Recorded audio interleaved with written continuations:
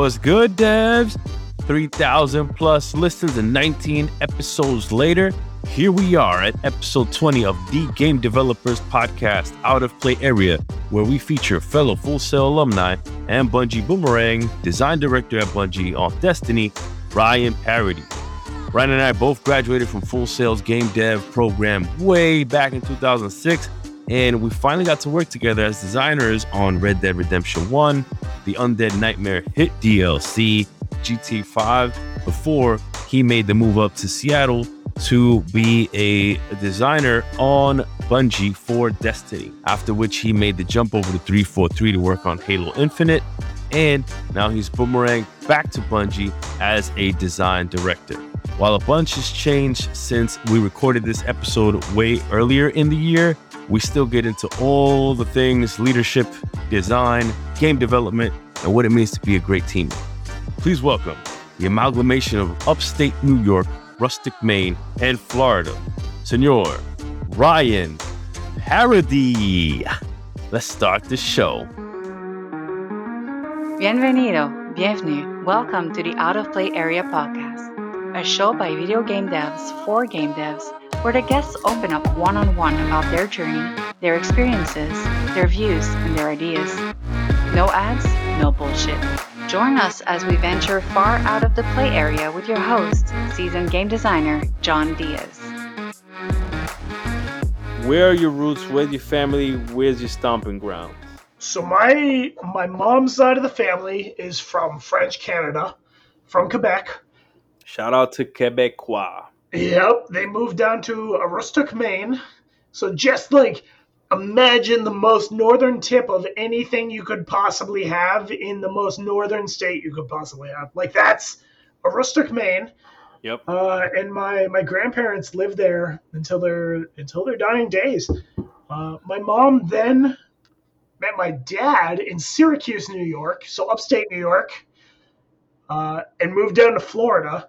And I grew up in Florida, so I've learned everything about Florida, man. Like, I could embody that if I wanted to make the news, but I'm not going to make the news in that way. But I've bounced between Syracuse and New York and Aroostook, Maine, including, like, some very near the borders in St. Agathe and Fort Kent, Presque Isle, Caribou, like some northern hubs of Maine, I guess. So I'm, New York City native, stomping grounds, left to finish college in Full Sail in Florida.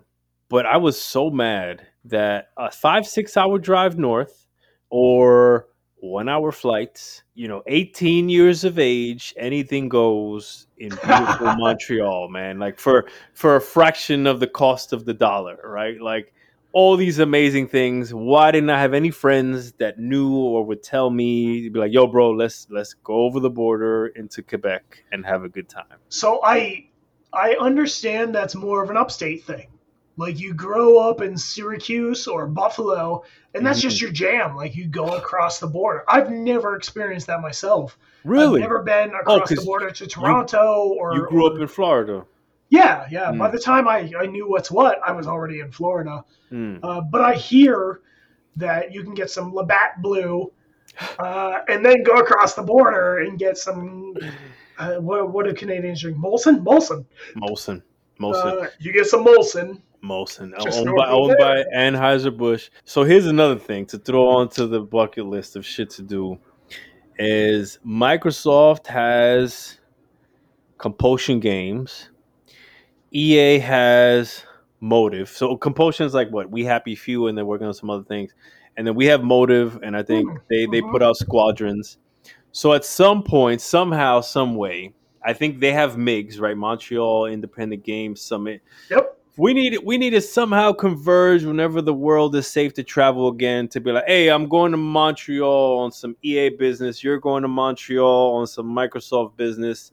Hopefully it aligns. We're promoting some game. Oof. and we can get out and chop it up with my wife's roots and your mother's side of the family blood and enjoy Montreal. That'd be fantastic.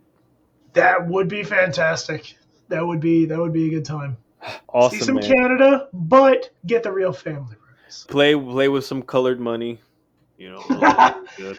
Look, I'm not gonna lie. Canada has some funny feeling money.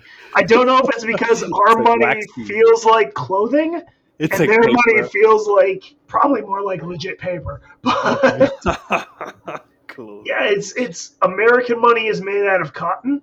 Canadian Mm. money is made out of petroleum. So Oh, I didn't know the differences there.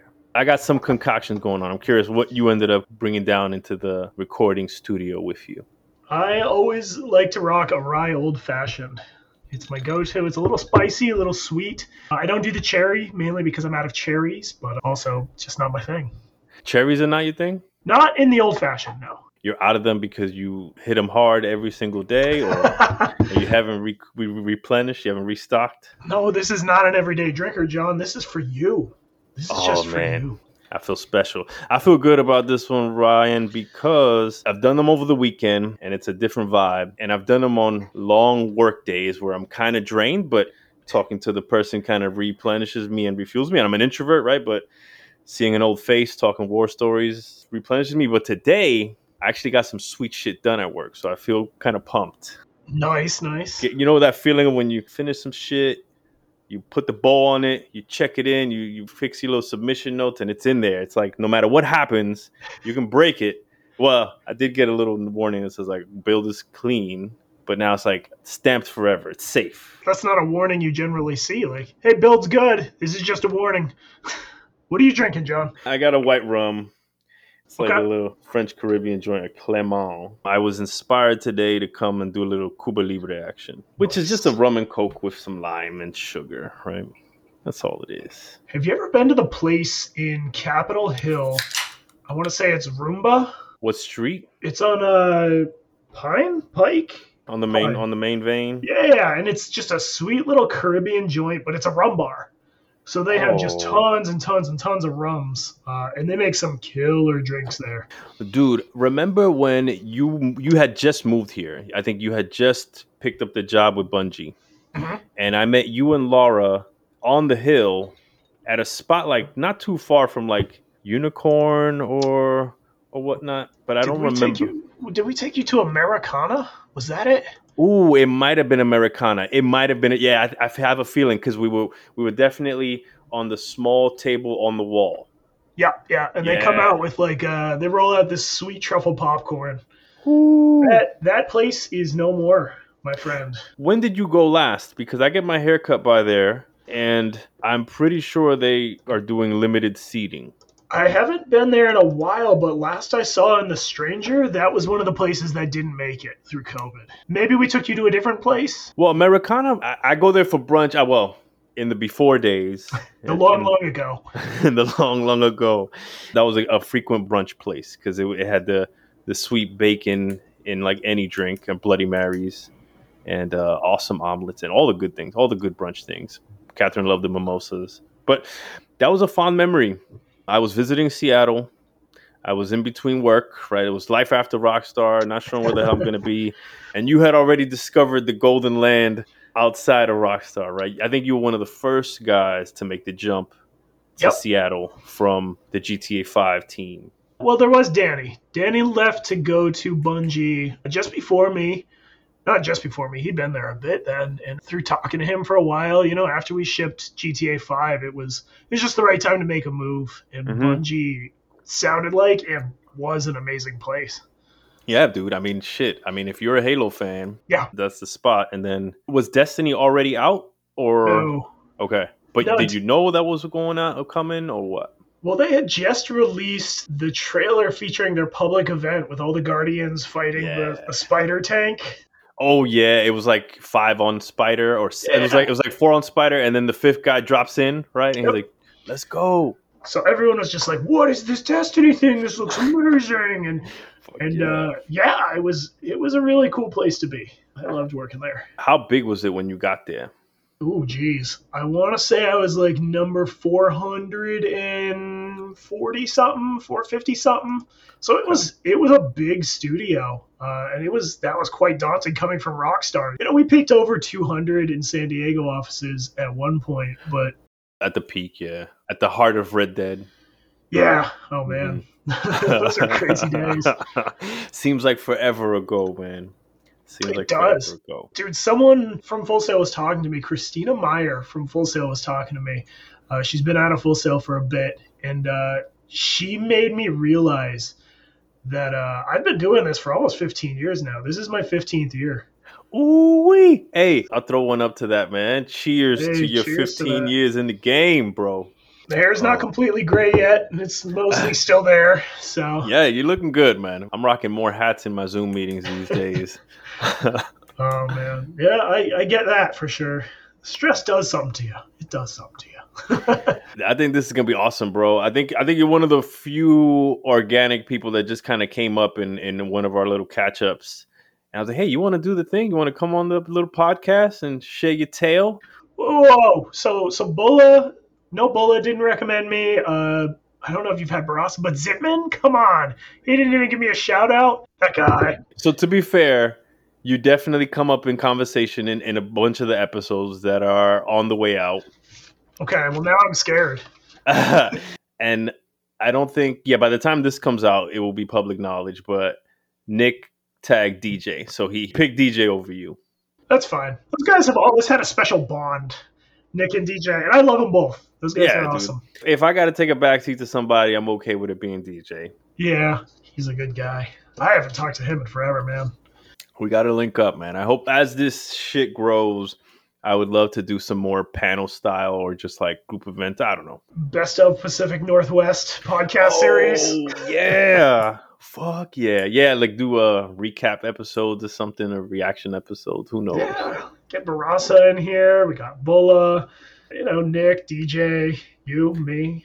Ricchio's up here, man. Alan as well. Oh, jeez, yeah. Barton, yeah, he's out on the islands. I heard Lino's around here somewhere, lurking. I know he comes and goes, and I know Laura talks to him a bit. He's got to be around. I'm pretty sure he's around. It's hard to know anymore now that we all just work out of basements and broom closets.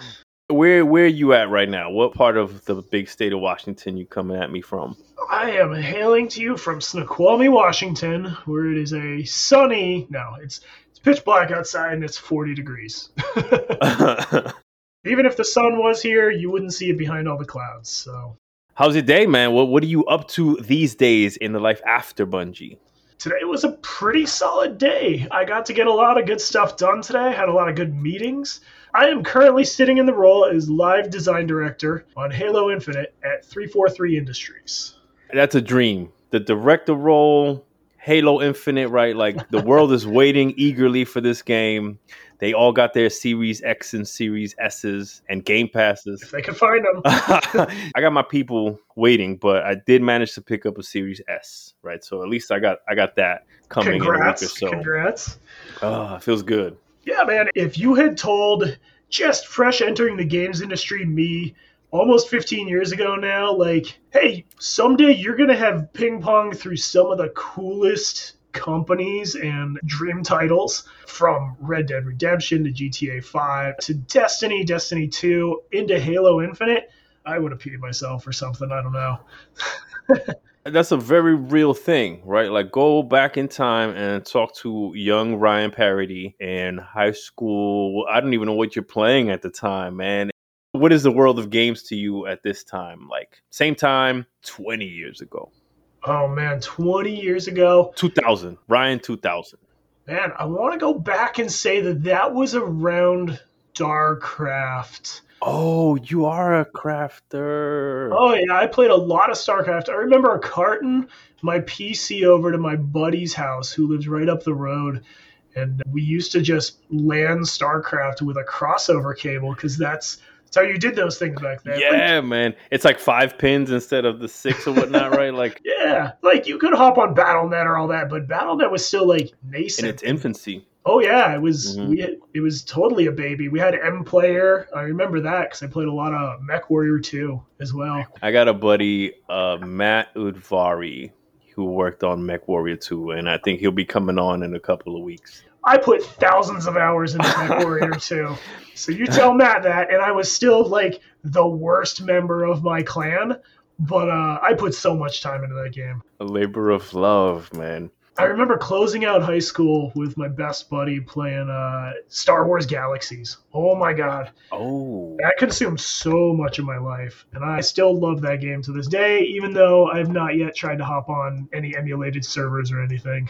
so you managed to jump on games that you were a fan of, right? I think that's rare in this industry, right? Is to be able to jump into behind the scenes and get to build on the games that you would play, the games that you're making games for yourself, right? It's rare, it's a feast, and it's something to not take lightly for sure. I've been super fortunate all throughout my career to land at companies where I get to make games I want to play.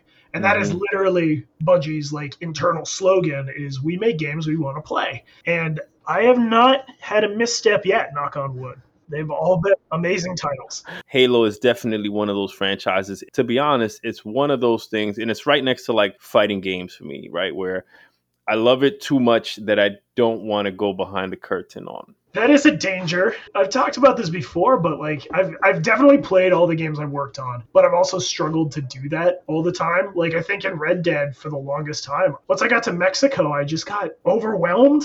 I guess like I just couldn't do it anymore. I really struggled to play through the rest of the game, even though I loved the game. Same with GTA. Like I've not beaten GTA 5 to this day. I've played a lot of online. I've played the campaign numerous times, but I've never actually beaten the full thing. It's a thing with these open world games. Like I don't know the scientific term for it, but there is something about it's too big. And you can see it in the production too, right? Like we focus easily 50-60% of production on the first quarter of the game because that's what most players see. Yeah, I think statistics show that like only I want to say less than 20% of players actually beat your game. I think it's even smaller than 10%. Yeah. So what is it like being a live design director over there, man? Right now it's kind of crazy because we haven't yet shipped the game. So there's a lot of, it's a little nebulous, a little floaty, and a lot of people talk about it in the world like, well, what are we doing for sustain or post-release, or how are we keeping the game alive? Like, what is our engagement, win back, attrition, all these metrics we're tracking. We still haven't released yet, so how do you talk about the future of the game when you don't know what day one looks like yet? Yeah.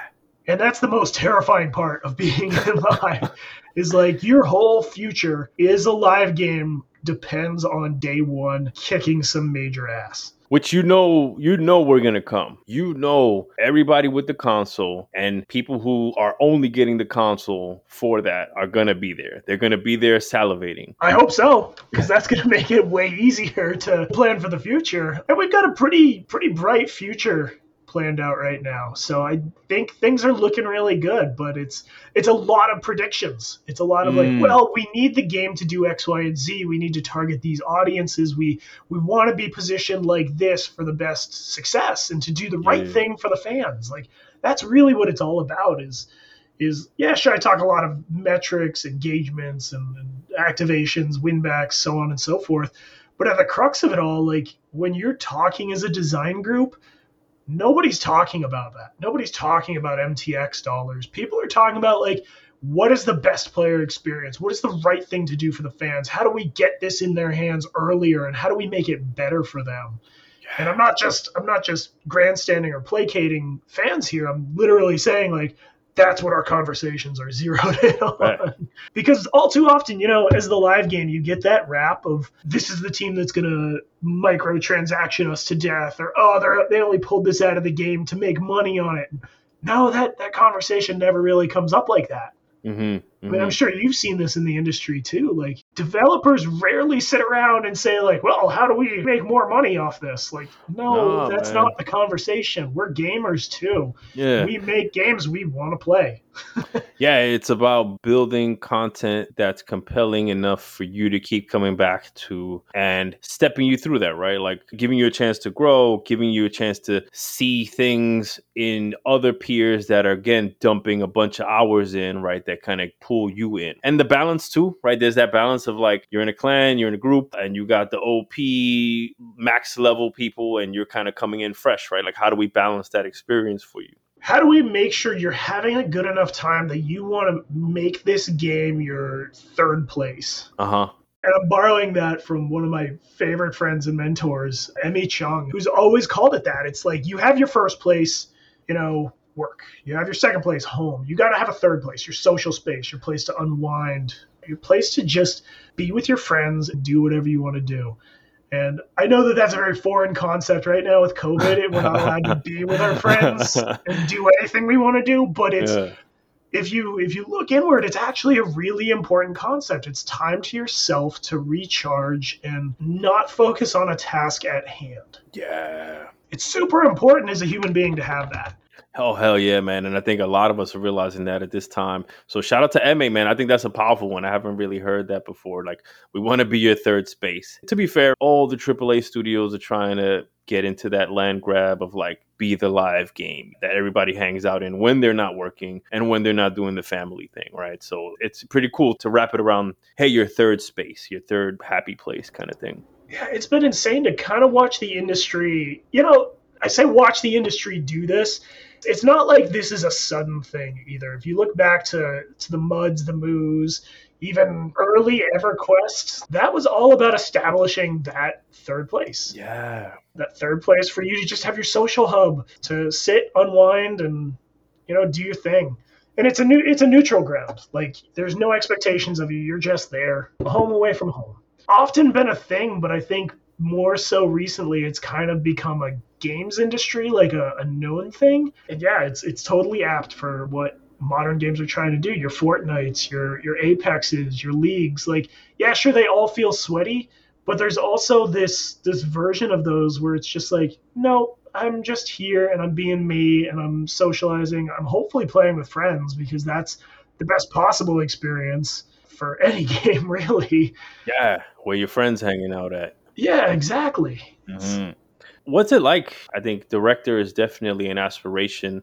I think there's a fork, right? You can either go down the IC, I want to be senior, I want to be principal, whatever, or you can go down the people manager side, right? Hey, I want to direct, I want to manage, I want to lead a team. So being on that director side and leading a team, what does that entail, right? Does it mean like full hands off and you're just kind of shepherding and guiding and leading meetings and managing time, or are you a little hands on, or how does that look like in your current role? That, for me, was the hardest jump in my whole career to make. From the senior to lead IC, basically just crushing content and getting cool things in the game all the time. And there's the natural inclination to want to promote, want to be better, want to do a bigger job, have a bigger role, attend more meetings for some reason. I love when you started the whole conversation by saying, I had awesome meetings today. It's rare, but it's great to hear that. It's great to hear that exists, especially middle of the week. No, I have a really good team, so that definitely helps. But yeah, in the games industry, and I think this is changing now, but when I was kind of rising through the ranks, that was the promotion path of like, yeah, you do really good at executing content. You're really killing it here. We want to give you some reports, more responsibilities. You're going to lead a team. You're going to direct a team. Like, that right there was the curve. There was it was rare to see someone who was like, I want to go into expert IC. I want to be a principal as a designer. It's true. That was common for programmers. That was common for artists. But for designers, like, what exactly is a principal designer? I think now the industry is starting to get it, or at least more places are starting to get it, that is a valid career path. Like, you can have a guy who just crushes content and he doesn't need to have a team under him. As a matter of fact, that'll detract from what he does. I've definitely felt it. I've definitely seen it. I mean, I may have been on a team or two with you where it was like the best guy at crushing content does not necessarily make the best people manager. No. Matter of fact, rarely makes the best people manager. So it's great that the industry, as people have matured and, hey, man, I've been here for 10, 12, 15 years. Where do I go? And don't pigeonhole me to force me to manage a bunch of direct reports, right? And then hate my life and hate my job. So I'm glad that we're seeing that split happen and I'm being identified as creating these roles. Absolutely. And coming up through the ranks, like I said, I struggled at that the hardest because I did the route into management because the other route was fuzzy or not super well planned for. And I remember all through my lead career at Bungie, like the common thread I got in every single review was, hey, you could be a better lead if you just took your hands off the content a little bit more and did your job properly. And it wasn't wrong. No, I'm glad they called that out because usually what I've seen, to be fair, is like You have to do 2 jobs, right? Like, Yeah. and that's totally unfair. That's totally unfair and not sustainable. No, that's the road to burnout right there. Doing more than one person is capable of doing. Like, that's inhuman. Mm-hmm. You could be an awesome lead, but you're still doing, an IC role, and you really shouldn't be doing that. You need to be focusing over here. And it's still to this day, like you mentioned it at the beginning there, like I still have to have my hands on something. Sure. Whether it just be speccing or even some very light technical work, which is super infrequent now because, like I said, I have an awesome team that kind of kills it.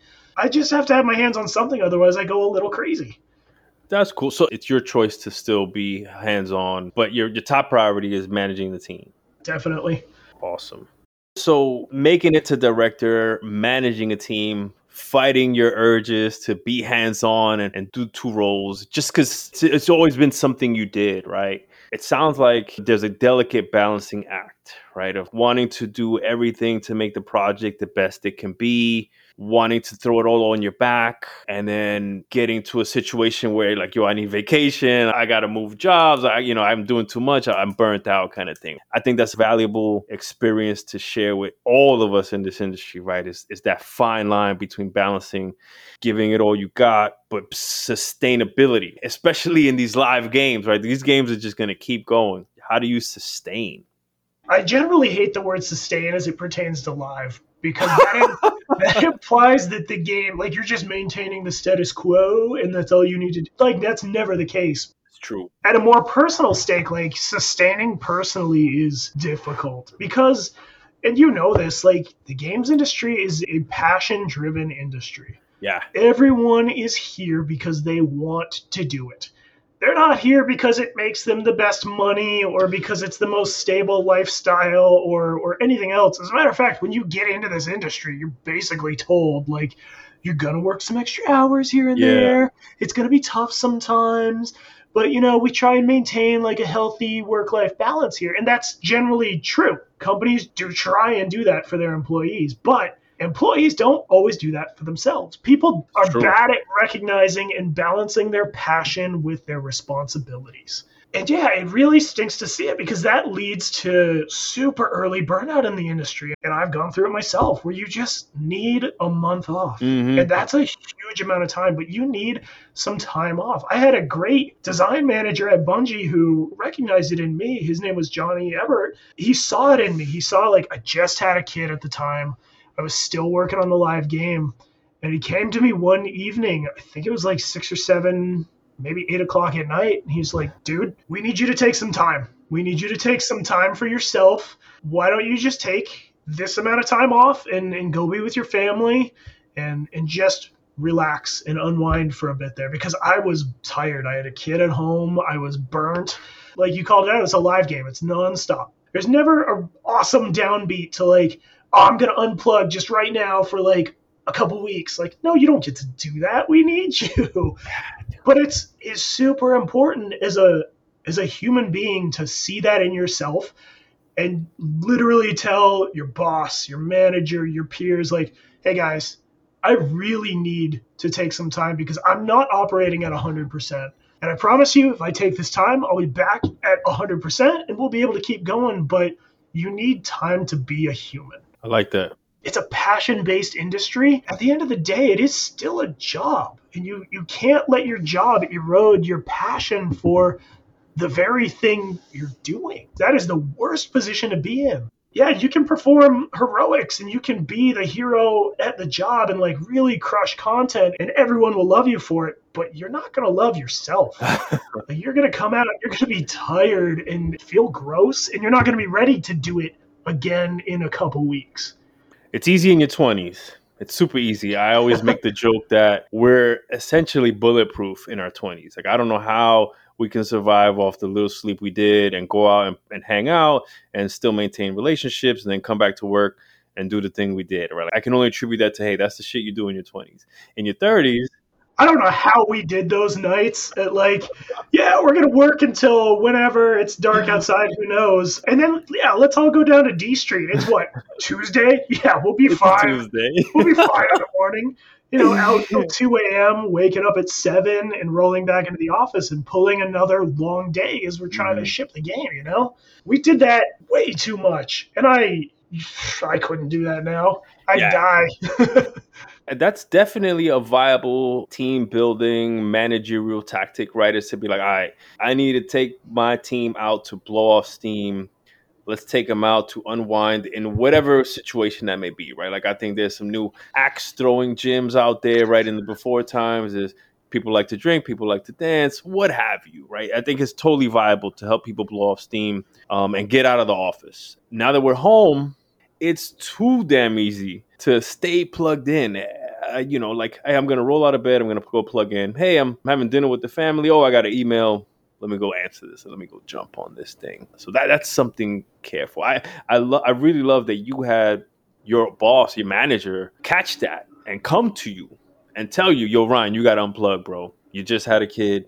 You need to take time. That's super valuable because that's something that usually falls on the employee to call out. Like, the industry or the project will keep taking everything you got to give until you raise a hand and be like, I need help. I need the time.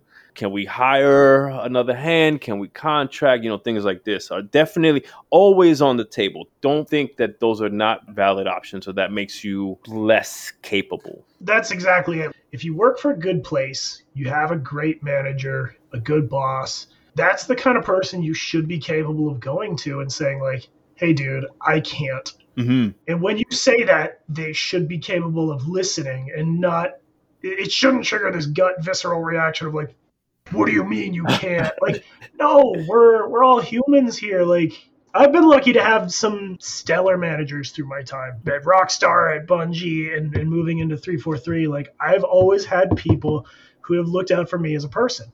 Mm-hmm. But the number one thing they've always told me is, hey, look out for yourself as a person too. Yeah. I mean, and to be fair, take ownership of your life. You know what I'm saying? Like, the manager only knows as much as you share with them. And to your point, they're always going to be open, should be open. Sometimes it may come as a shock, right? It may come out of left field and all of a sudden they have this roadmap and this schedule in place. Now they have to shift things around. But much like anything, right? Walk through it together, step through that. Yeah, exactly. Have you had to do any kind of like crazy rescheduling or rebalancing or allocating resources or opening up a head count or anything like that? We have to reschedule all the time because you develop your schedule in a vacuum. To some extent, like, I think everyone plans the future thinking that, like, well, it's going to be perfect. And, everything's going to be built in sequence, yes. And it's going to be all good. And all these words I'm writing on paper right now, they will come to fruition. Like, no, they won't. No, they will not. Every game I've ever been on, like, you have those tough conversations about, like, well, we thought we could do X, Y, and Z, but actually it turns out the workflow was harder. Or, X, Y, and Z, like, this person had to be gone. He had a kid. Like, I don't know how we didn't schedule that. Like, this year in COVID, midwinter break snuck up on a lot of people. That's the weird week that kids get off now that you and I probably never got, but kids get now. When is that, like February? Yeah. You get off Christmas, you go back to school for half a minute, and then you get another week off because of reasons. That snuck up on some of my team, and that's real life, man. Yeah. That's what happens. So, yeah, it's you go back to the drawing board on some things. You made some promises you can't keep, and that's just the way it is. Like, maybe I've cut so many things in my roles in this industry that I'm kind of immune to the, like, what do you mean we're cutting this? Like, every junior game developer goes through that. Like, oh, we're cutting, we're scaling back. No, I'm going to do it all. I'm going to do this. I promise you we're going to get it done. I don't want to cut anything. Cutting is the scariest thing in the beginning. After 15 years, you're like, oh, we're cutting that? All right, cool. Let's put it on the backlog. Maybe we'll bring it back later. Who knows? And if it was that important from the get-go, you'd shuffle things around. But if it's not, or if you can afford to, yeah, put it on the backlog. We'll get there someday. For sure. In this age of patching and live updates, right, you build these games because people are going to be playing them for a while and they'll come back to them. So it's not the end of the world to cut. And in fact, for some reason, it feels like it's this like well-kept secret. Like, oh my God, we can cut? and then like and then our schedule all of a sudden fits. You know what I'm saying? Like it's like I don't understand why that's always a surprise spade up the sleeve to a lot of teams that have been doing this for so many years. Man, it still stings every team every time because people use the word cut, and I think that it has this emotional, visceral reaction of like, we're cutting. Especially when it's your feature, right? Or your content. I guess that's it. Like, it's your baby. Like, no one wants to send their baby down the river. And you called it out, like, games are never really done nowadays. And it's scary and terrifying. Like, I am playing right now a 3-year-old game, Kingdom Come Deliverance. Okay. And it is a single-player open-world game. Another one that I've never actually beaten. But it's basically set in, like, 15th century Prague, I want to say. Ooh, Prague's a great game world, man. That not enough people build stuff in. Well, it's like, imagine you have Skyrim. Okay. Only there's no dragons, zombies, spells, monsters, or mythical elements. It's real-world Prague. Okay. So you're some farm boy wielding a sword and learning as you go, and it's insanely hard, but it's also a lot of fun. And the reason I mention this is because they're still patching this game. Because games are never done nowadays. It's a phenomenal game. It looks gorgeous. Even though it was made 3 years ago, I still can't run it at max settings on my rig. That's Warhorse Studios out of Prague? Yep, Prague in the Czech Republic. Make what you know. Yeah, and it's a phenomenal game, but they're still supporting it. There's no live elements. There's no multiplayer. There is nothing of the sort. But they're still rolling out patches and updates for this content. I just bought all the DLC the other day. You're their whale. Games aren't ever done. You can cut something, and like I said, it's never cut. It's just put on the backlog until such a date when we can actually realize that vision. That's how you maintain your community, right? Is you keep showing them that you're listening to them to improve the game. And then hopefully word of mouth spreads and more people come to the game. This studio out of Prague, like, I'm excited for what they're doing next. Like, I'm probably going to buy it day one because I'm still playing the last thing they did. It's crazy. I typed in Warhorse Studios and the first Google autocomplete thing was like, next game, right? So I think that's a popular thing. People are typing into the AI gods. Man, it's a good feeling to be at that level of desirability. Oh yeah, all the top searches are like, what are they doing now? What's their next game? Will there be a Kingdom Come Deliverance 2? There you go. Yeah, man, because it's an awesome game. I strongly recommend it if you're into that open world IRL kind of vibe. Hey, bro, you know a thing or two about open worlds. You're on Halo. You've worked on a bunch of Destinies and DLCs, GTA 5, Red Dead. I think you have very special insight on the design thinking and how that changes between those vastly different worlds, right? So curious to get your thoughts or takes of how you approach designing content for a single player open world versus shared world shooters. I think you put me onto that, right? Because I would have called Destiny like a MMO FPS kind of thing. And you schooled me. You called it Shared World Shooter. Shared World Shooter. I haven't even heard the acronym, bro. SWS. That can catch on. Yeah, it's becoming more of a thing now. I think it would have been more had Anthem done something different. Bro, that hits me right in the heart, man.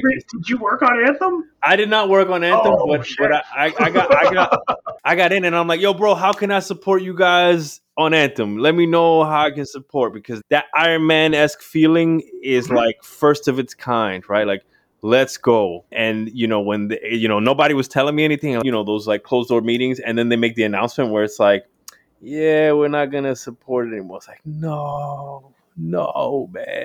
So working on Destiny at the time, like, that game coming out as a shared world shooter into the future was simultaneously like a really cool thing to see and a really terrifying thing to see, because Destiny had largely reigned supreme at that point. You had The Division was there too. Division got me for a bit, man. I was digging Division just because it was in New York, right? Yeah, I've dug in super hard on both Division 1 and 2, but it's always a very short period of time. And then it's kind of like, well, I felt what this game had to do and I've moved on. Like I've gone to pick up something else. But yeah, shared world shooter, I think, is a super popular and underexplored game genre. Yeah, man. It's young. It's less than 10 years old. It's young. But Destiny is it's been really cool to see that and have taken part in multiple aspects of the development of Destiny there. Like, I bounced around a lot at Bungie. Yeah? Yeah, because I started there in the open world. Yeah, I thought you were like a sandbox designer. No, I could never do weapon balance and tuning. Like, there's such a good team that's in charge of that over there. Like, I would never hold a candle to anyone there. They have a bubble shield around them. No, don't mess up the mojo. They just know exactly what they're doing, and like, you can make suggestions, but they own their craft. Cool. So yeah, at Bungie, I came on board originally because of my open world experience at Rockstar. Yeah. I came on board originally to do more of open world systems kind of things. Mm-hmm. So my onboarding was a good fit. Yeah, it was a pretty solid fit because I'd had good experience in Red Dead, and then moving into GTA 5, like, I maintained most of the systems side of things. That seems tailor-made. Like, if they were looking for that, and then you all of a sudden just hand in an application or something, it's like perfect fit. I like to think I got lucky, but maybe they got a little lucky too. No, I came in originally to do that, and the very first thing I was handed was like, hey, we got this thing. It's called Patrols. Like, we don't know if it's going to make it. Take a crack at it. Let's see what happens.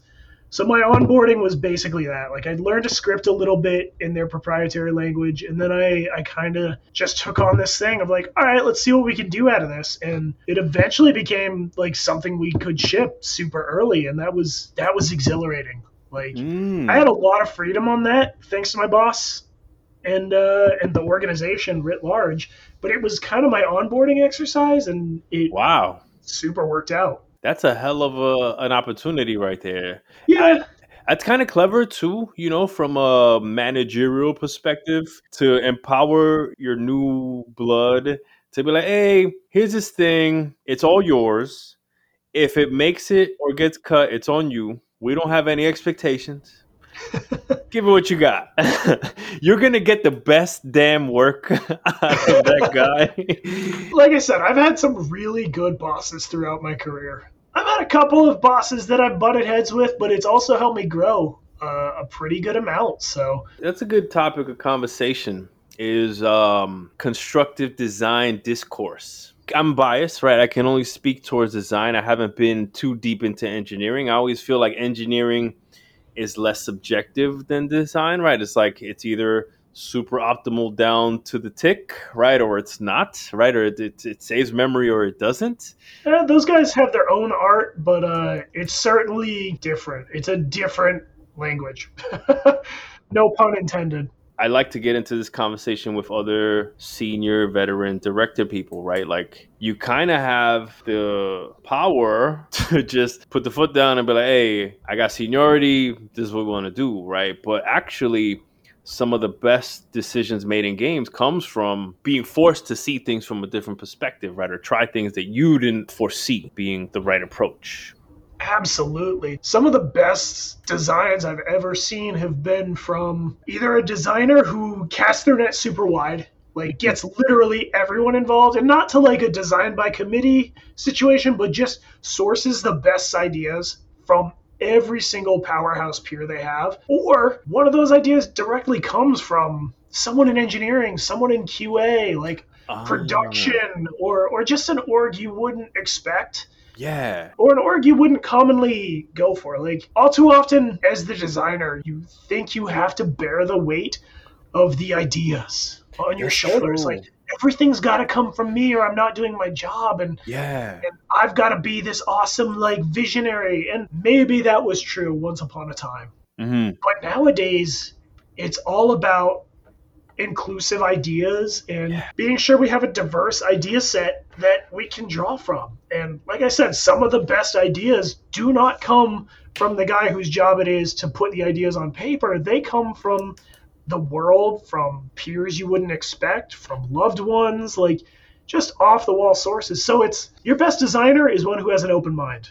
Not one who is the star hero of like, no, I can do this all myself. Like, no, you can't. That's not the world we live in anymore. 1 million games sold isn't going to cut it for a AAA title. Like, that's got a flop.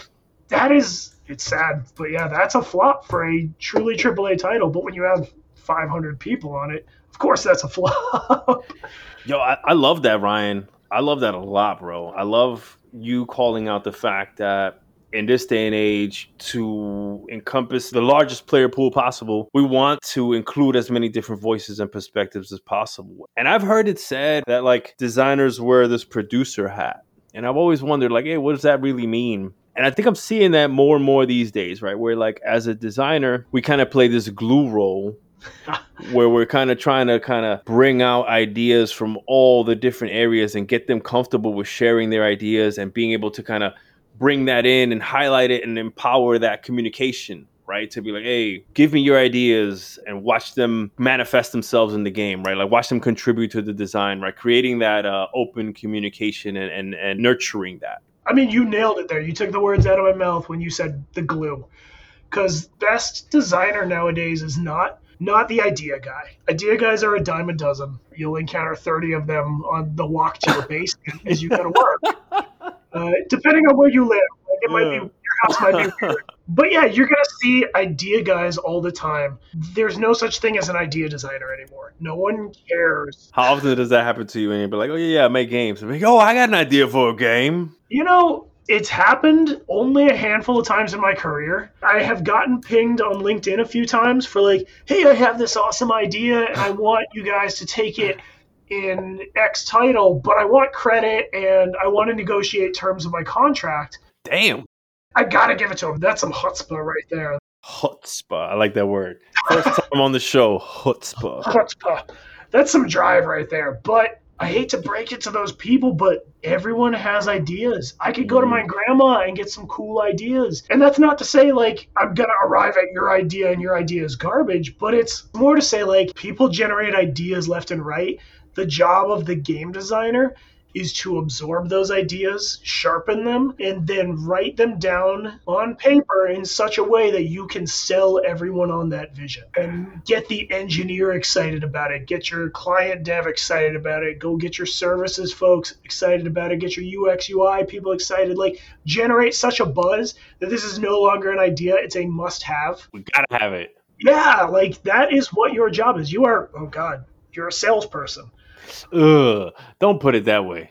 No, it's not that, because along the ride you have so much fun doing it. Like you're still generating cool ideas. It's fun. It's a fun job, but you have to be able to do the legwork. Like you can't just generate an idea and hope like, well, everyone's going to see this and it's going to be the greatest thing they've ever seen. Like, nah, they've probably thought of something similar to you, bro. Especially when you surround yourself with like a lot of veterans, right? A lot of people that have been doing this for a while. Absolutely. And every company's got their level of veterans. So every company's going to have those guys who are good at selling ideas, are good at coming up with cool ideas, but it's getting everyone on board, it's selling it. And then afterwards, after you've sold it and everyone wants to do it, it's making sure they're doing it.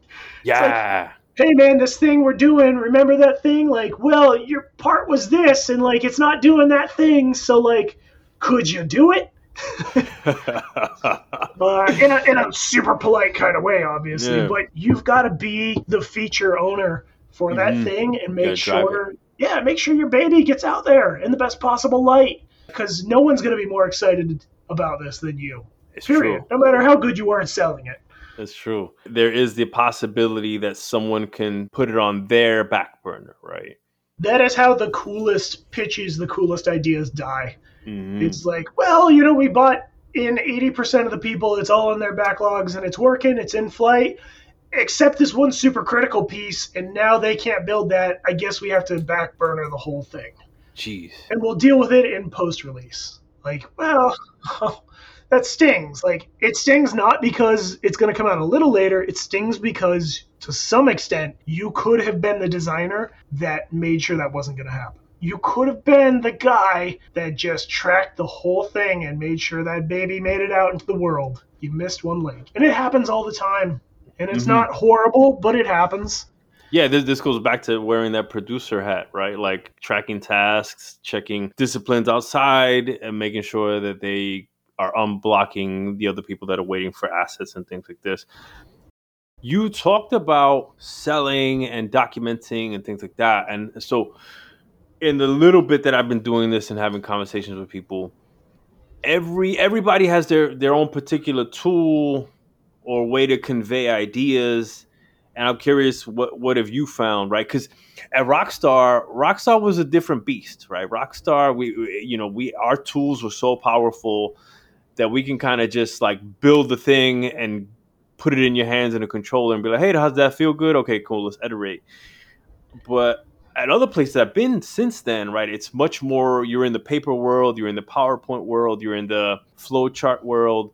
Curious what you have found to be your preferred way of conveying design and ideas and things like that.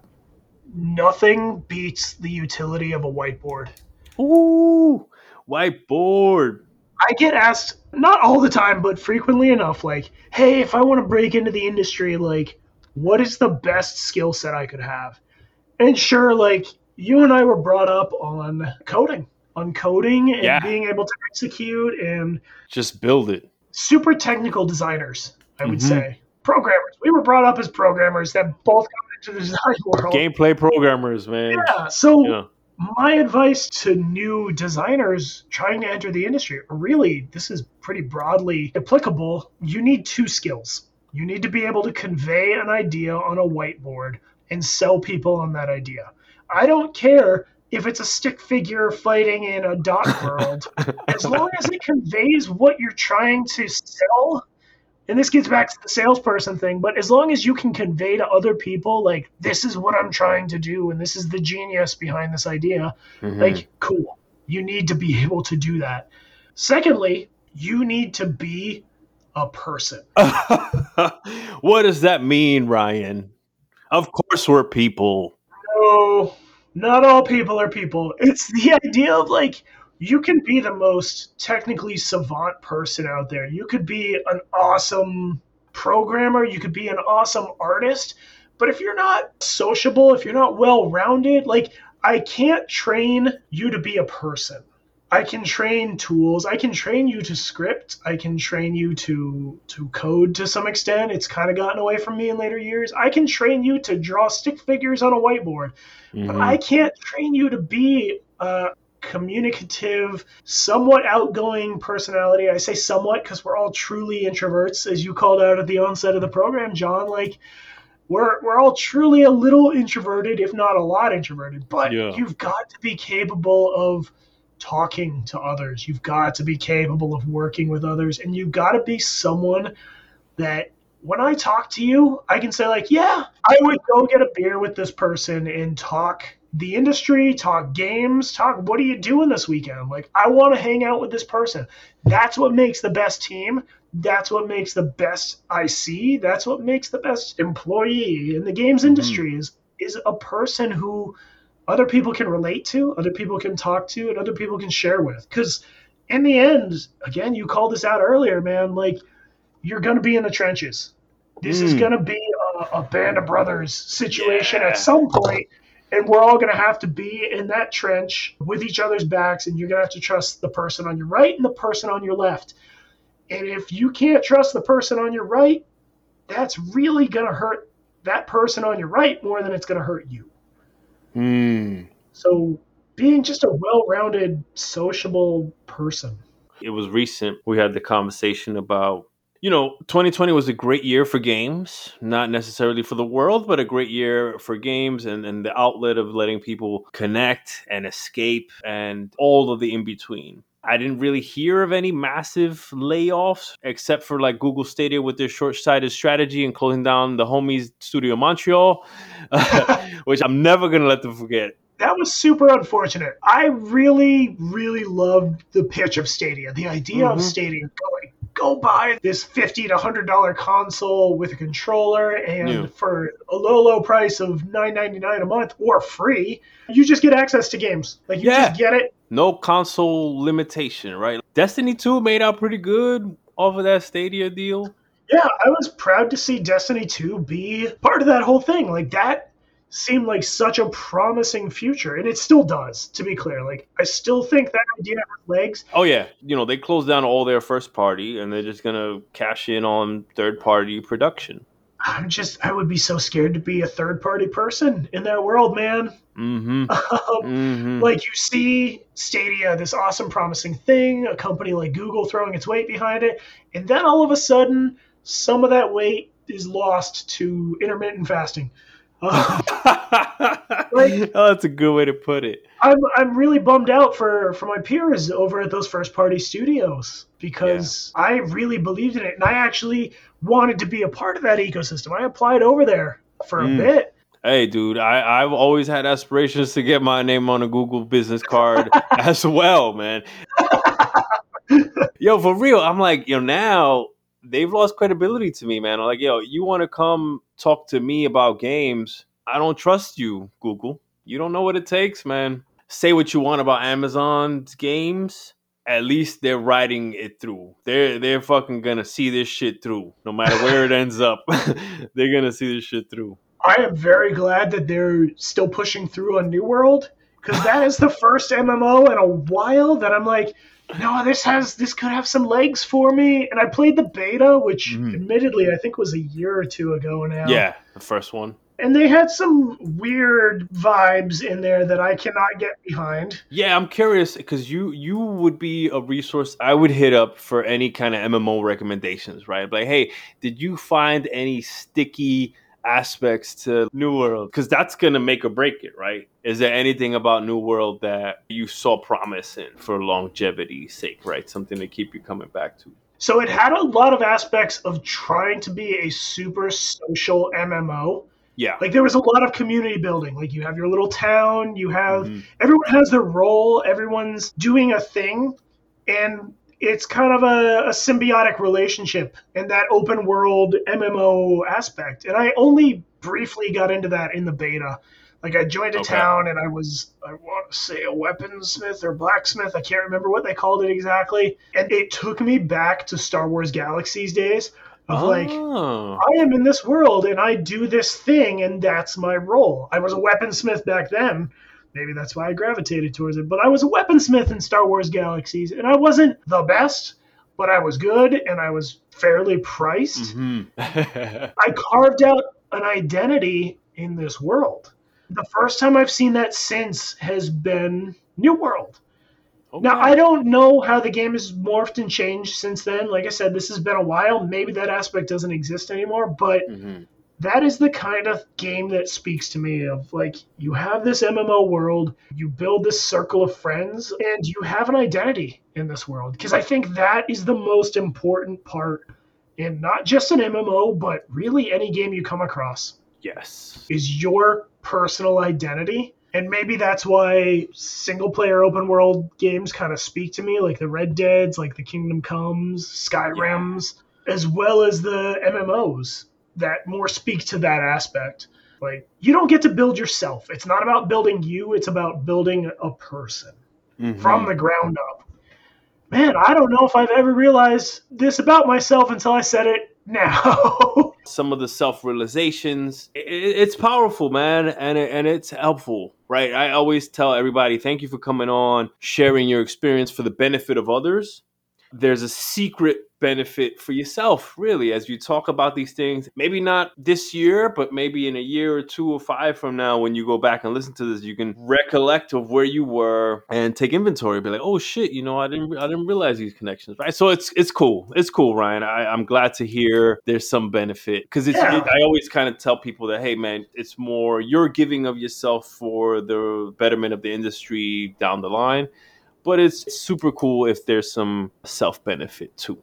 Yeah, I mean, COVID has been the year, but it's carried on for much longer than that now. But it's been the time of self-realization. Yeah, a lot of that, bro. A lot of, what do they call it? Self-reflection. Yeah, like the first time I realized that in 7 months, it's going to be 15 years.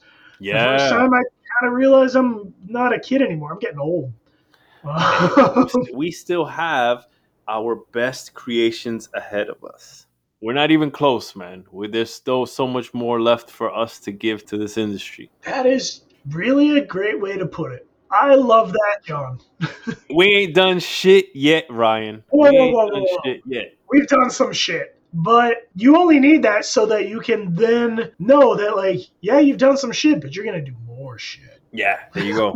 we ain't done, man. There's a lot of more problems to fix and resolve. And like you said, back to your point, like this shared world shooter space is super young. Oh yeah, shared world shooters are just in their nascent stages, and there's not been someone to take Destiny's throne. But there have been several solid attempts. Even I was excited for Anthem. I wanted to see their reboot, man. Their reboot. Yes, me and you. Was gonna be awesome. Like, okay, cool. Get that out in the world. Get us your vision, because I realized that game was probably a little rushed, a little harried, and it wasn't what anyone wanted it to be. It didn't hit that chef's kiss. Yeah, game. And yo, like, there's still so much market share left, right? If one person is doing it first person, there's another market that is all about that third person. And I felt that's what Anthem had. And we can look back and identify where Destiny was when they first came out and see where they ended up being many years later when it finally kind of hit the initial vision or the initial goal, right? It took support. It took a bigger team. It took more hands on that, right? And so I was on the team of like, yo, let's support it. Let's get it to where it can be. And powers that be said otherwise. It's really weird because the industry we live in feeds so much off the social media hype beast. And you go to the Reddits, you go to the Facebooks, and you see a lot of negative commentary about maybe it's the game you worked on, or really it's any game. Yeah. And it's such a weird thing to see someone want a game to die. Yeah, that's true. Like, just to be that commenter that's like, what, people still play this game? What, this dead game? Like, this is the games industry. You should be happy that so many people are playing that game. They might not be playing with you. You might not dig on that. But do you hate checkers because chess came out?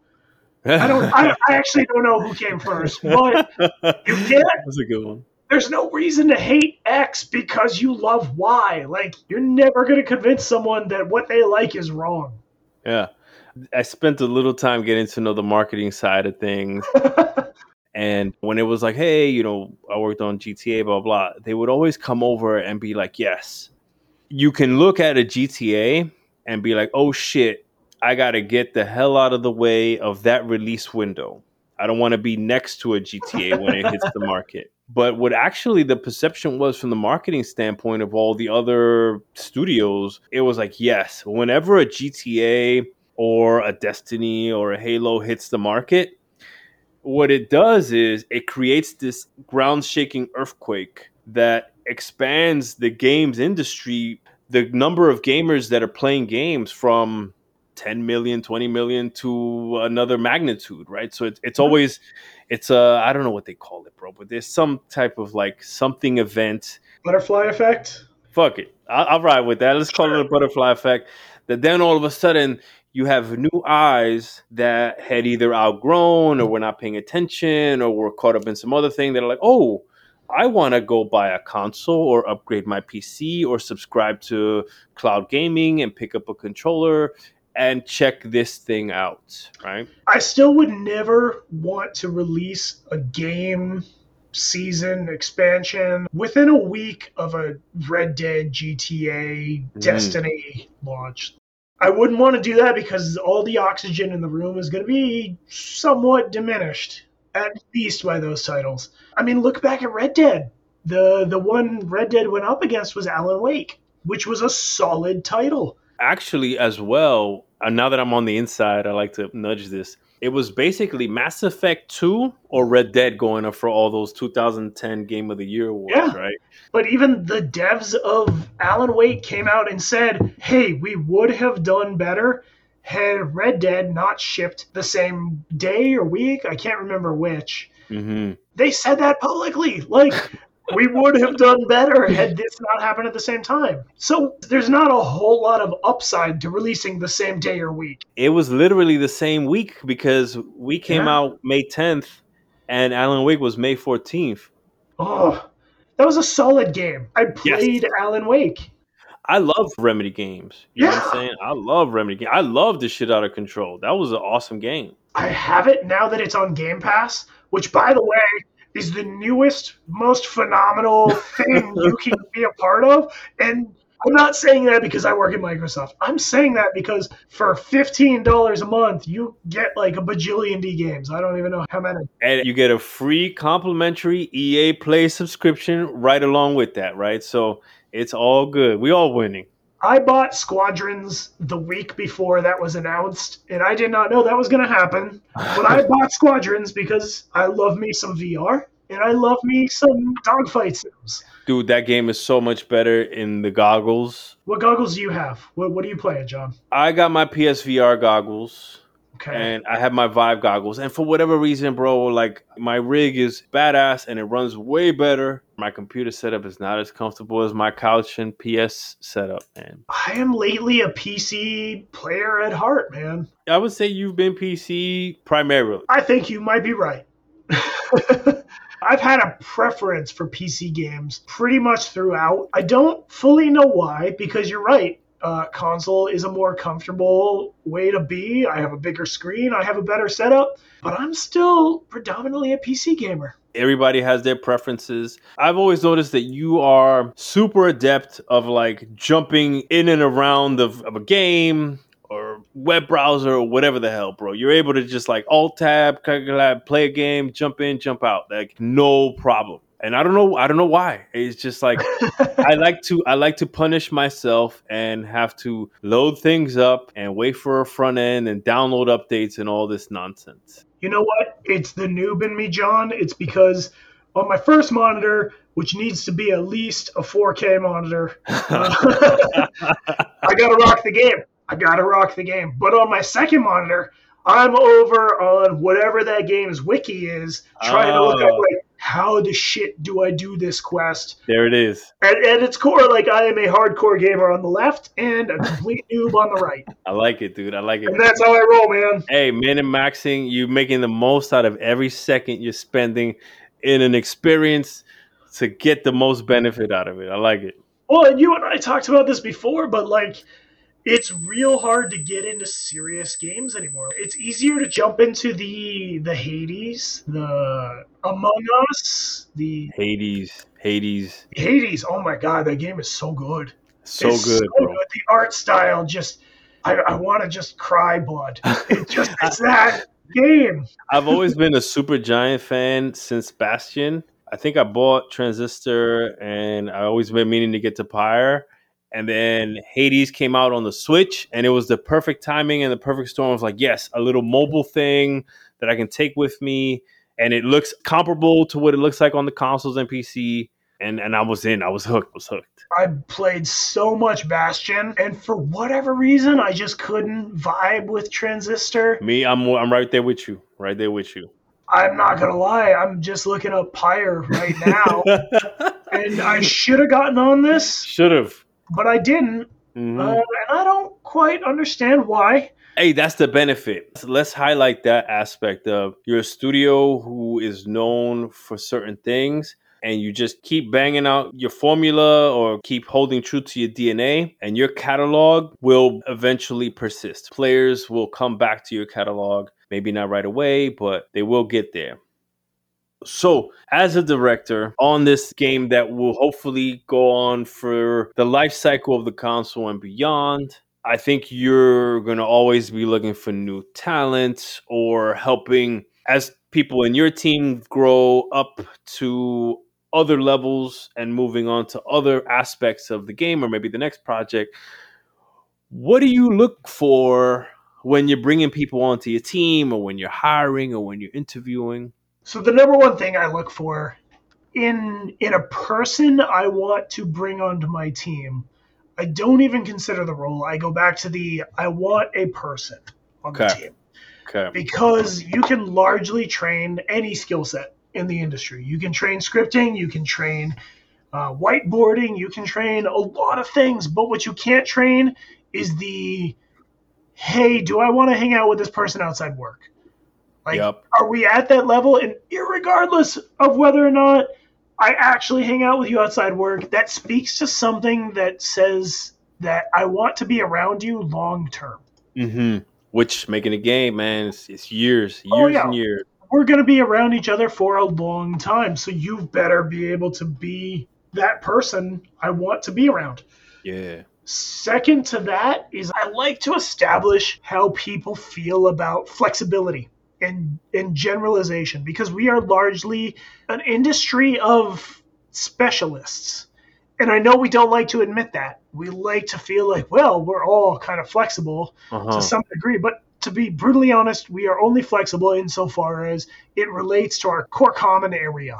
So if you're a scripter, well, you're just kind of always going to embrace scripting languages or coding languages or things like that. If you're a programmer, like, you're not probably going to lower yourself to the ranks of the designers and things like that. There's a few that like to make the jump over. Oh, absolutely. And that's literally the thing I like to see, is the person that is willing to make the jump between things. Like, we are a very flexible industry, and you have to be able to say, like, well, I want to be here, but the industry needs me here.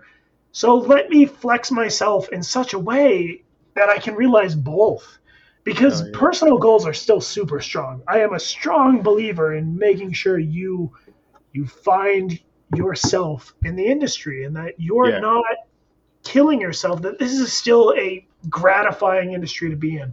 So you always have to find yourself, but being flexible, being fungible, being a little more generic in your skill set is super prized, just because that is the kind of person I know I can present with a challenge and they will rise to it. It's not necessarily me saying, hey, I need you over here, so go be over here for a little bit. It's no. I say, man, we have this problem and I don't know how to deal with it. Hey, org, what do you think about this? And you're the person who says, I would love to take that on.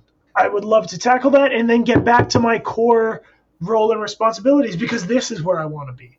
And always make sure to include that second part. The because this is where I want to be is super important, because I want you to be flexible. I want to know I can count on you to tackle important spur-of-the-moment challenges. But I also need to know where you're going to land longer term and where you want to be, so that I can keep that up in the noodle and say, okay, cool, we're going to make you do this real quick. You're going to deal with achievements. Or you're going to deal with something not super sexy that isn't the core game. That's not your responsibility set. I'm 100% with you. Is whenever I'm sitting across the table looking at somebody's resume, listening to their story, drilling them on the thing, I want to see someone who's curious, right? Someone who can lift an eyebrow when it's something they don't know, right? I'm always drilling in an interview. I want to keep drilling until I find something you're not a professional at or an expert at, and see how you treat that, right? Oh, I don't know about AI systems or behavior trees. I'm curious about those. I know a little bit.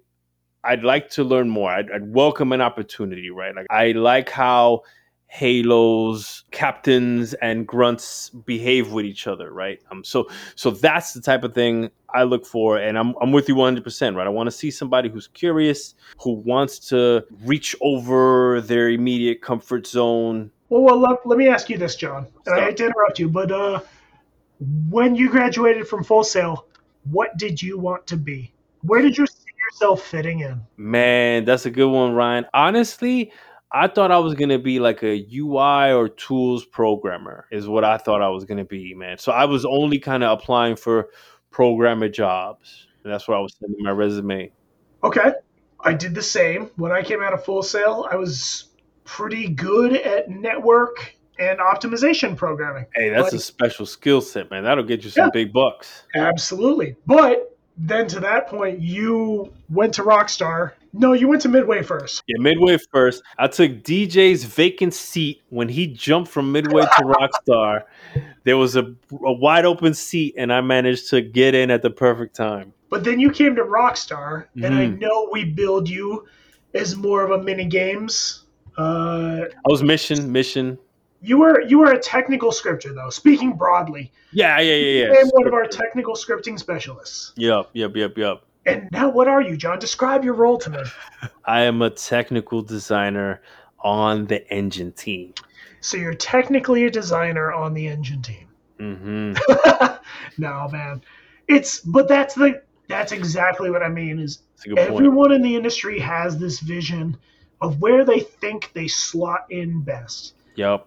and more people are finding / need to be open to the fact that other people might see this spark in you, this role you play that you don't necessarily see. You need to be willing to embrace that and always speak to your history. Always speak to where you came from, your desire to be a UX UI programmer, network programmer. You will always have that. That's not going to disappear overnight. It may wane over the years. Yeah.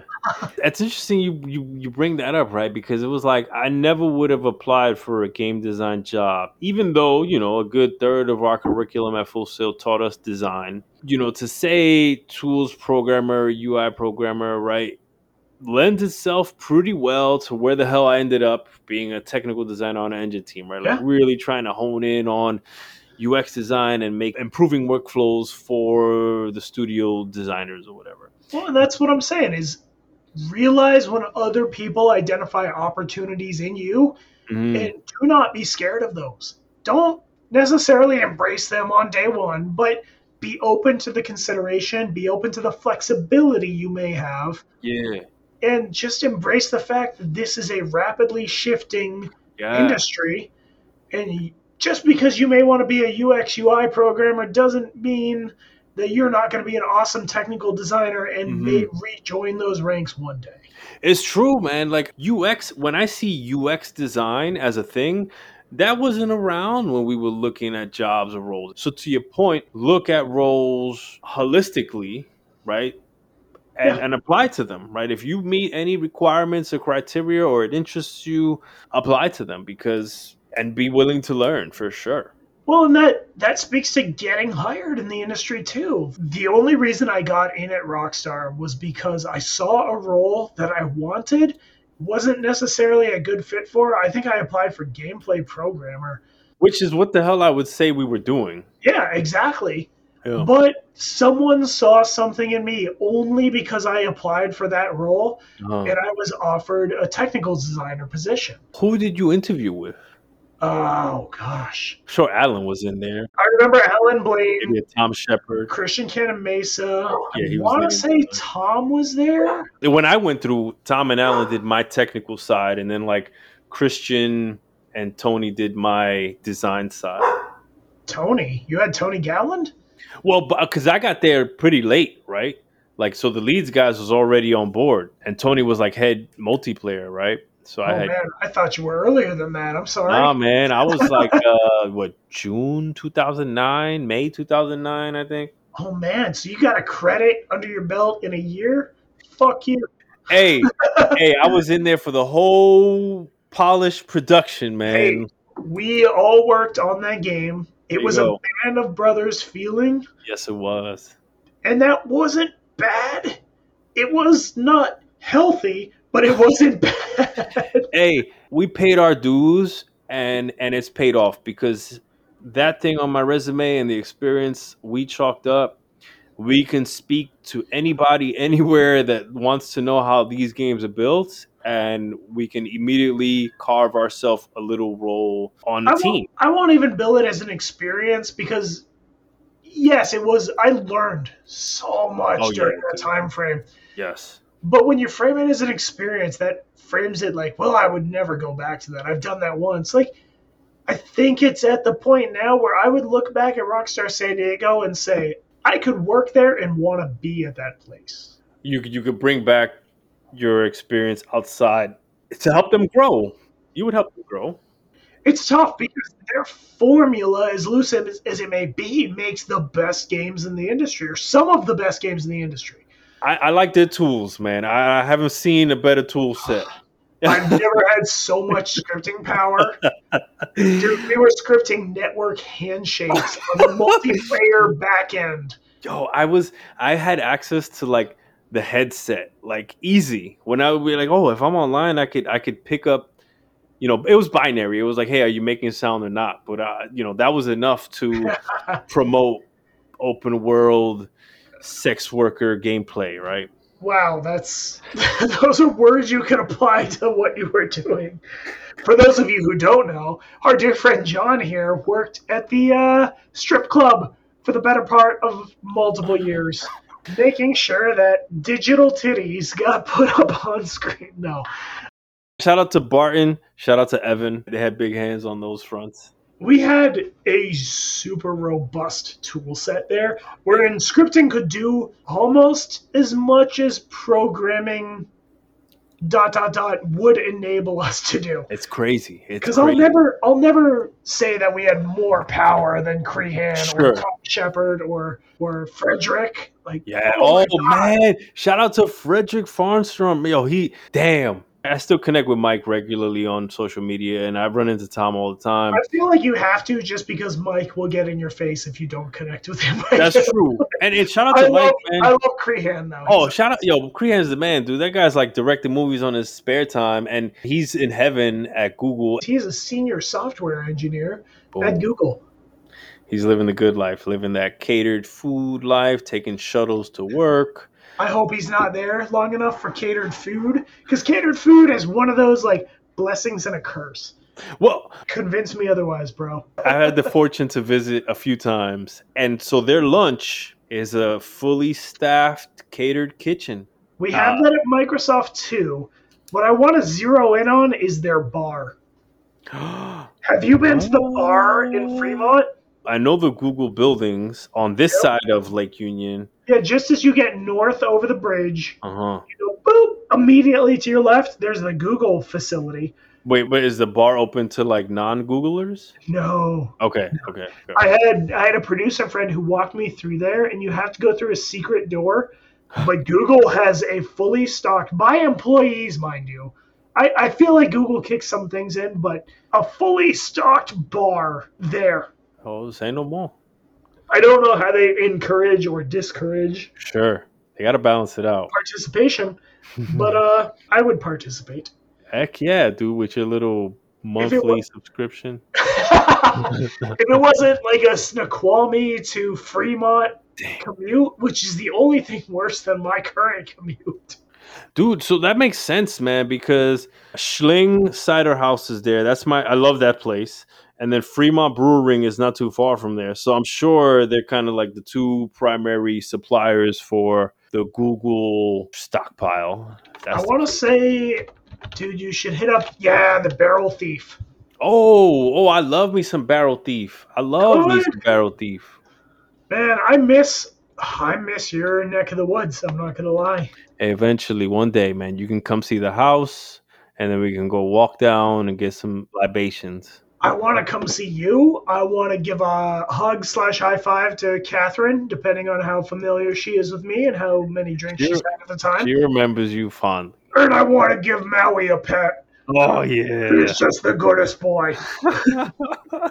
He loves that shit. That shit sends his little Australian shepherd tail waggling. I like the way that, just being curious, being open, being flexible makes you the great, just overall team player. Yeah, just open your eyes to the opportunities a bit around you. Mm-hmm. Don't be so kind of tunnel vision. Yeah, like you got hired to do a thing, but this is a whole game. Let's talk about the whole game. Teammates and managers will often reward you and give you a chance to broaden out and explore these areas, right? Because ultimately it's all about growth and bringing value to the project. When you are looking to join a design team, a games team, what's kind of like the biggest tip you would offer? Ooh. So I'm gonna zero in on the games team bit there, because this is the one I see that struggles the most. We're a passion-based industry, and I talked about that a bit earlier. So everyone has a tendency to over-zero in on their area and making sure that this guy's doing the right thing and this person's doing the right thing and marketing is doing the right thing, and making sure everything comes together exactly as someone would expect. Exactly to their specifications. You need to pull back a step. You need to trust the process. You need to trust your peers. Everyone around you was hired because they are good at their jobs. and they are better than you are at their jobs. You need to make them aware. You need to educate them on what it is you're doing, not what it is you're trying to do, but what it is you're actually doing, and then trust them.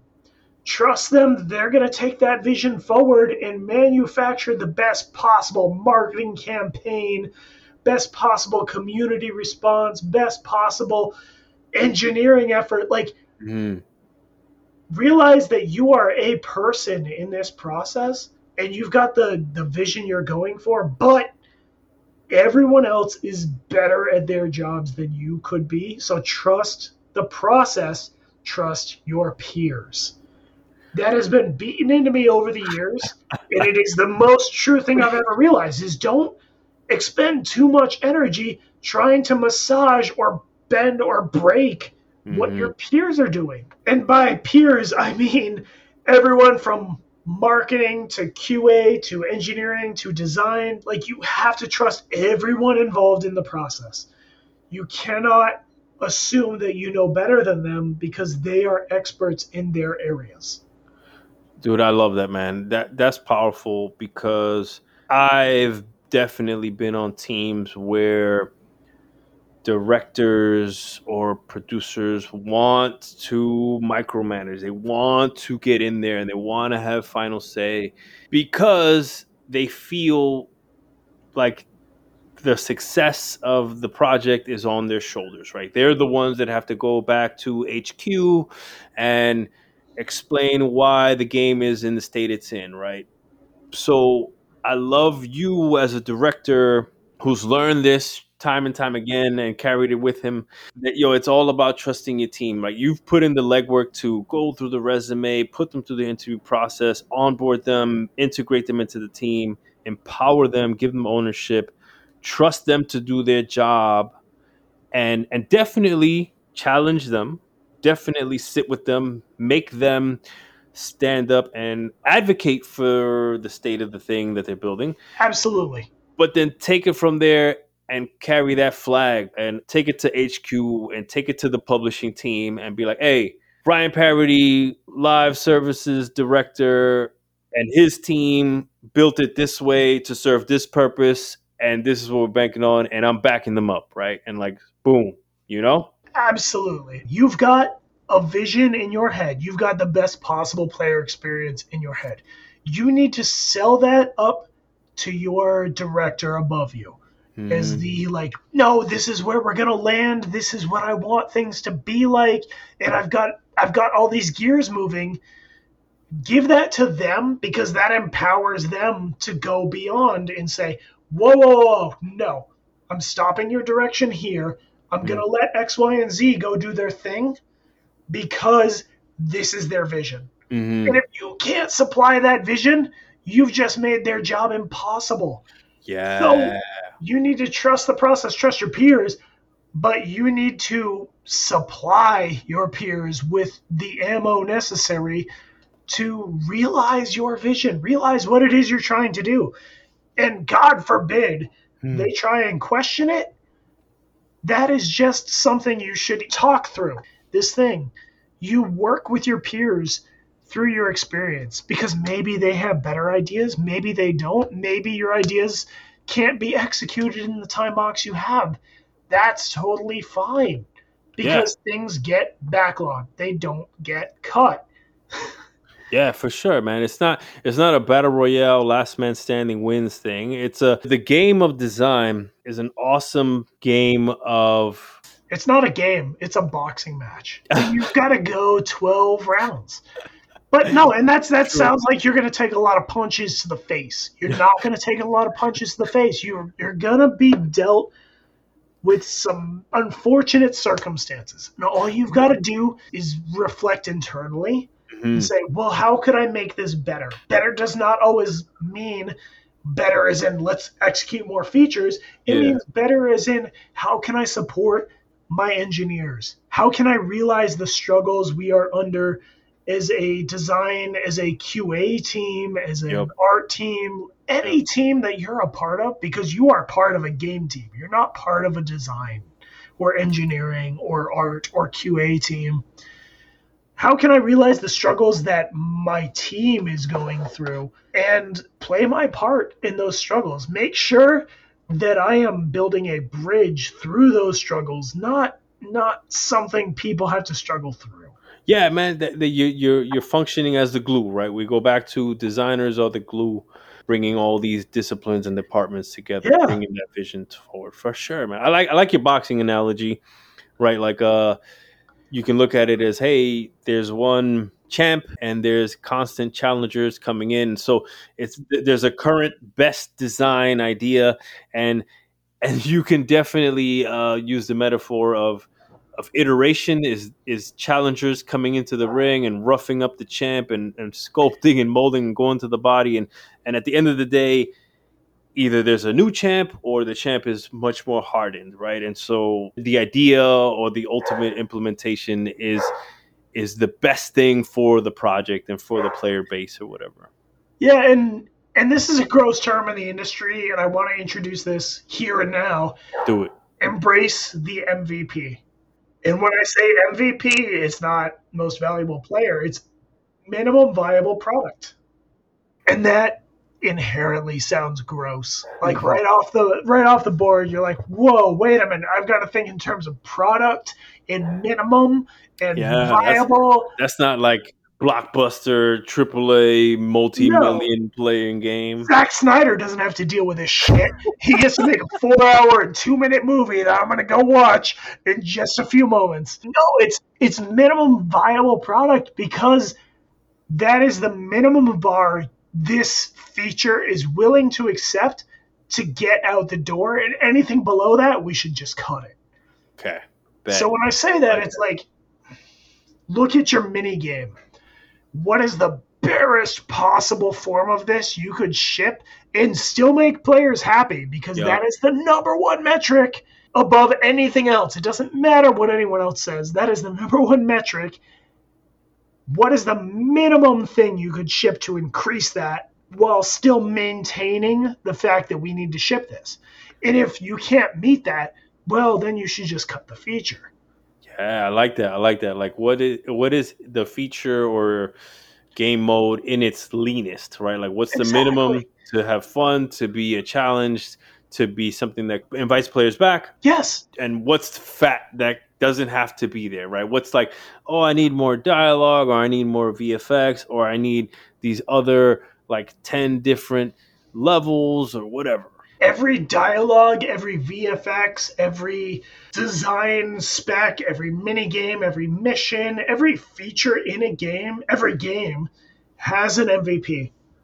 And it might not be communicated across the same terms, but everyone knows what you're saying when you say MVP, of this is the bare minimum we could ship to do the things you've asked us to do to hit our goals.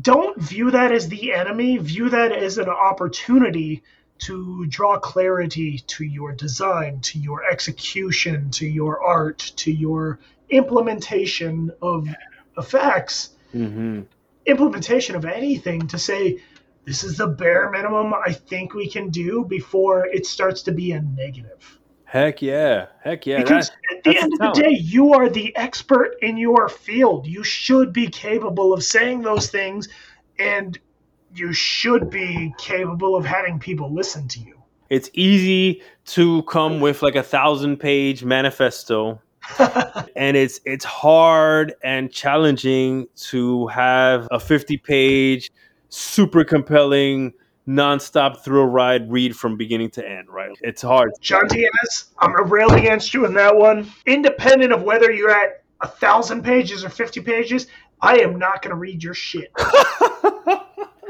If you can't sell me on your vision within one page, you need to GTFO. Because I do not have time to read 50 pagers by 50 people every single day. Amen to the one pager for the sake of our time and sanity, and even to the resume, bro. Like, if you can't get your shit down in one page, it's not good. We espouse the one pager at Rockstar, but the one pager had to include everything from vision to goals to gameplay walkthrough to to things we're leaving off the table in a page, Mhm. which is not a lot of words considering you can't make it 4-point font like you did your resume the first time you walked through it. Yeah, it's like old college essays, man. By the way, your first out of college resume should not be in 4-point font. Don't fucking do that. My eye's not that good anymore, bro. Exactly. The guy who's going to read this is John's age, which is approximately 47 years old at best. Oh, shit. Be able to communicate your design, your whatever the shit you're doing clearly, succinctly, to get people to buy in. Later go develop the 20-page design manifesto, the engineering manifesto. I can't think of a better word. Manifesto is a good word. I put it out there now, and now it's stuck. Hey, man, I had a blast with you, Ryan. I always love talking shop with old Rockstar brethren, and then seeing what you guys have gone on in the industry. We had some good times at Rockstar. I don't know how we made it through that Rockstar Red Dead Redemption push, man.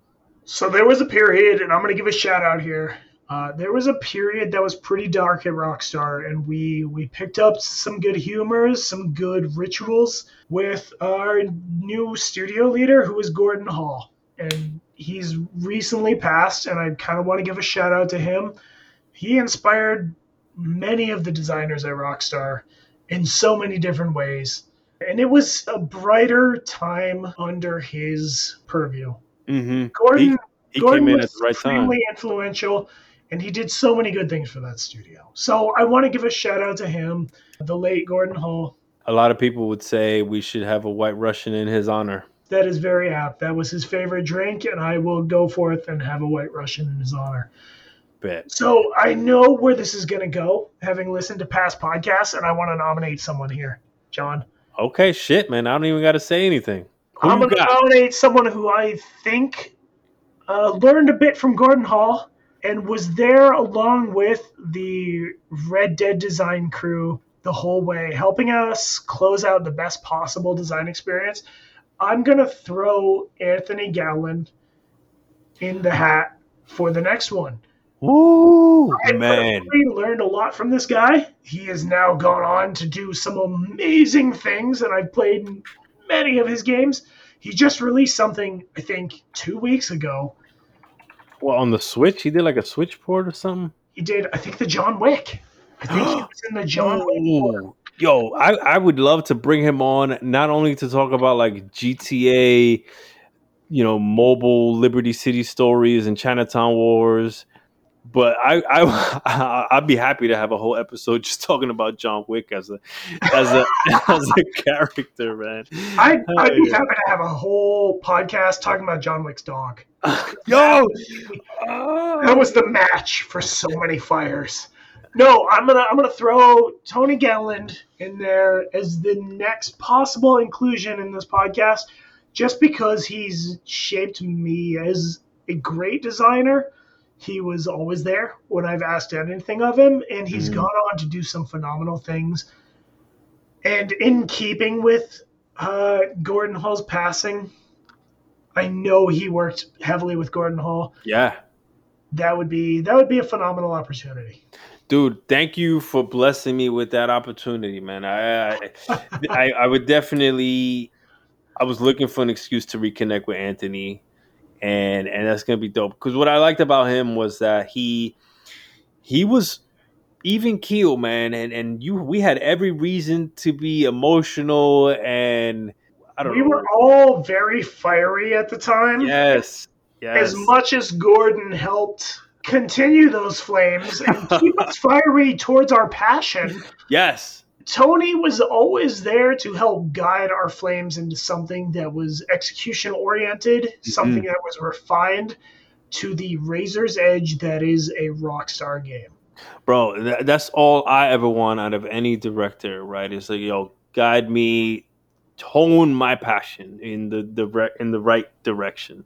Channel it for betterment. And I'd carry his lessons forward to this day. All right, Tony, I'm coming for you, bro. You're going to be the next guy to fall out of play area. So, Ryan, bro, it's been an absolute blast. How can the listeners out there keep in touch with you, see what you're working on, and things like that? Well, I've still had the blessing of being on some high-profile stuff, so you can always catch up on Halo Infinite at halowaypoint.com. If you want to interact with me personally, I am a poor but will attempt to get better LinkedIn user. So reach out to me there. I don't think I'm that obfuscated. So yeah, hit me up on LinkedIn. I'll be there.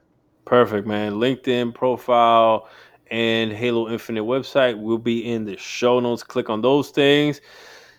Brian, bro, you have the lifetime pass to come back on whenever the hell you ship that beast. I'll be curious to bring you back on, see how it went. Any last words for the listeners? I have two, John. Number one, I want to be the Andy Richter when you bring on Tony Gowland, if only to shout at him from the couch. Number two, this is your passion. Embrace your passion. Embrace your personality at the same time. You always want to be cognizant of your life, of your limits as a human being. Draw passion from what you're doing, but blossom that passion into what you're being. And that's all I got. Mic drop, man. What you do into what you be. I like it. That's deep. All right, brother. Till next time, my friend. Until next time, my friend. This was awesome. I've loved the time here. I've loved everything we've talked about. I can't wait till we can do this again. And I can't wait till I can be your Andy Richter. Boom. I can't plan these things any better. Somehow these guests, in particular Ryan, always leaves us with some amazing gems. There's a lot of good takeaways in this one, and I'm curious what resonated with you. A couple of points of emphasis for me were the delicate balance that we, as well as I, find myself teetering on is sticking with what you know and being an IC, meaning an independent contributor, and always relying on what you know, being able to get hands-on, just make things happen and make the game or product better by iterating on it and using your technical know-how. Versus that hard step for many of us, I'd love to talk to people who it just comes natural to, is learning to let go and take a step back and using your team as your hands, working through them and playing a more strategic and managerial role, playing tank for all those meetings and championing the vision, and most importantly, guiding your team, allowing them to harness their strengths while working on their weaknesses and letting them get all the shine, and continuously fighting your temptations on yourself getting in the pilot's seat and doing their work for them. The other one is the whole idea of scheduling and scoping, and how no matter the fact that we all know better, we can't help the incessant desire we have to make the game all that it can be. I find myself these days repeating the mantra of less is more, and that tried and true ideal of addition by subtraction. I'd love to hear your experiences with those production challenges and that never-ending ballad. I eagerly anticipate bringing Ryan back onto the show in the future and discussing what his boomerang back to Bungie was like on Destiny after leaving to work on Halo Infinite for 343 Industries and what that was like. On episode 21, we continue our QA appreciation and invite Angelica Vaca, a UX designer at Intercept Games, makers of Kerbal Space Program. And we go in on her journey into games, bobbing and weaving from desk jobs to QA contracts all around Seattle, then making the jump into UX design and more. Make sure you follow the podcast so that you don't miss out when that debuts on Monday, November the 8th. Thank you for listening, devs. If you found this informative, I ask that you pay a link forward to a developer to help grow our listener community, as well as everything grow.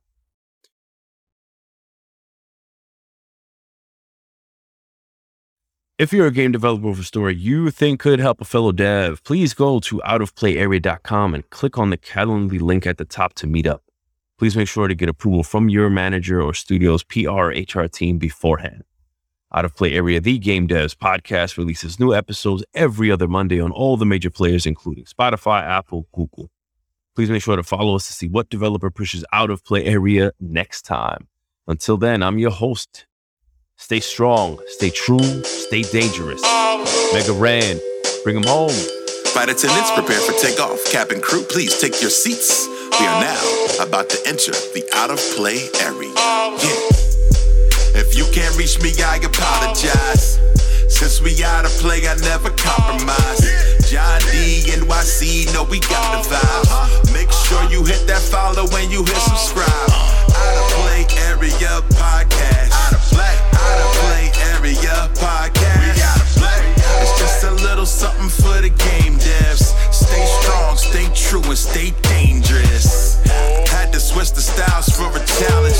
Best thing out of Harlem since young Miles Morales. A new podcast comes to provide the balance with game dev veterans and rising talents. Out of play. Welcome to the Out of Play Area podcast, a show by game devs for game devs.